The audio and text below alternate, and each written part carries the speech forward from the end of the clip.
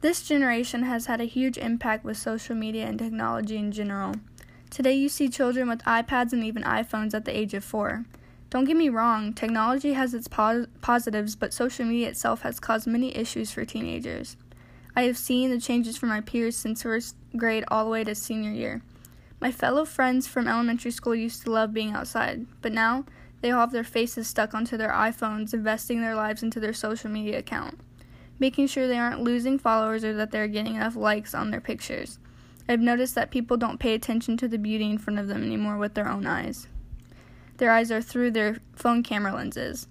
I understand that teenagers like to show what they're up to, but they have taken it to the next level by almost making it a competition. Who can get the most likes? Who can have the most followers? Who has the best picture and location? They end up not even enjoying the place that they're at that moment because they're so invested in getting the perfect picture for their social media. I'm 100% guilty of doing all of these things. I too fell into the trap of being competitive on social media. After doing lots of research on this topic, it has opened my eyes and has helped me understand how social media is affecting us teenagers. In the Encyclopedia Britannica, they talk about how we learn lots of things from social media.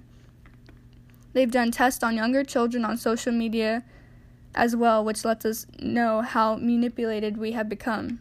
They have came up with some theories, and one claims that the views of violence will allow such drives to be sublimed. The whole article talks about how we can be manipulated very easily on social media, especially younger children. In an article called A Study on the Effect of Internet Use and Social Capital on Academic Performance by Young B, she talks about how bad behavior has increased and how social media can cause issues between relationships, meeting parents and friends, etc.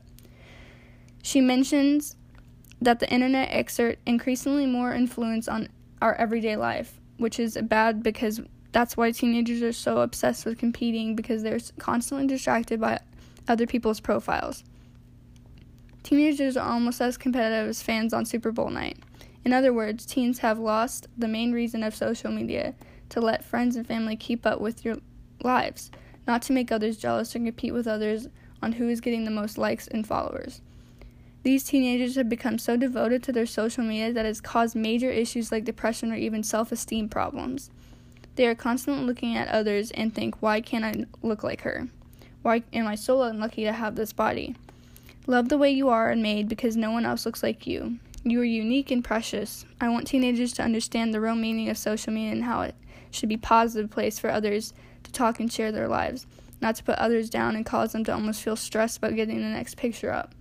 It's not about the likes or follows. It's about keeping your friends close and your family close, and it's supposed to be fun. Social media can become a humbling place again, but we all need to make a change and uplift others with the tool we have, social media.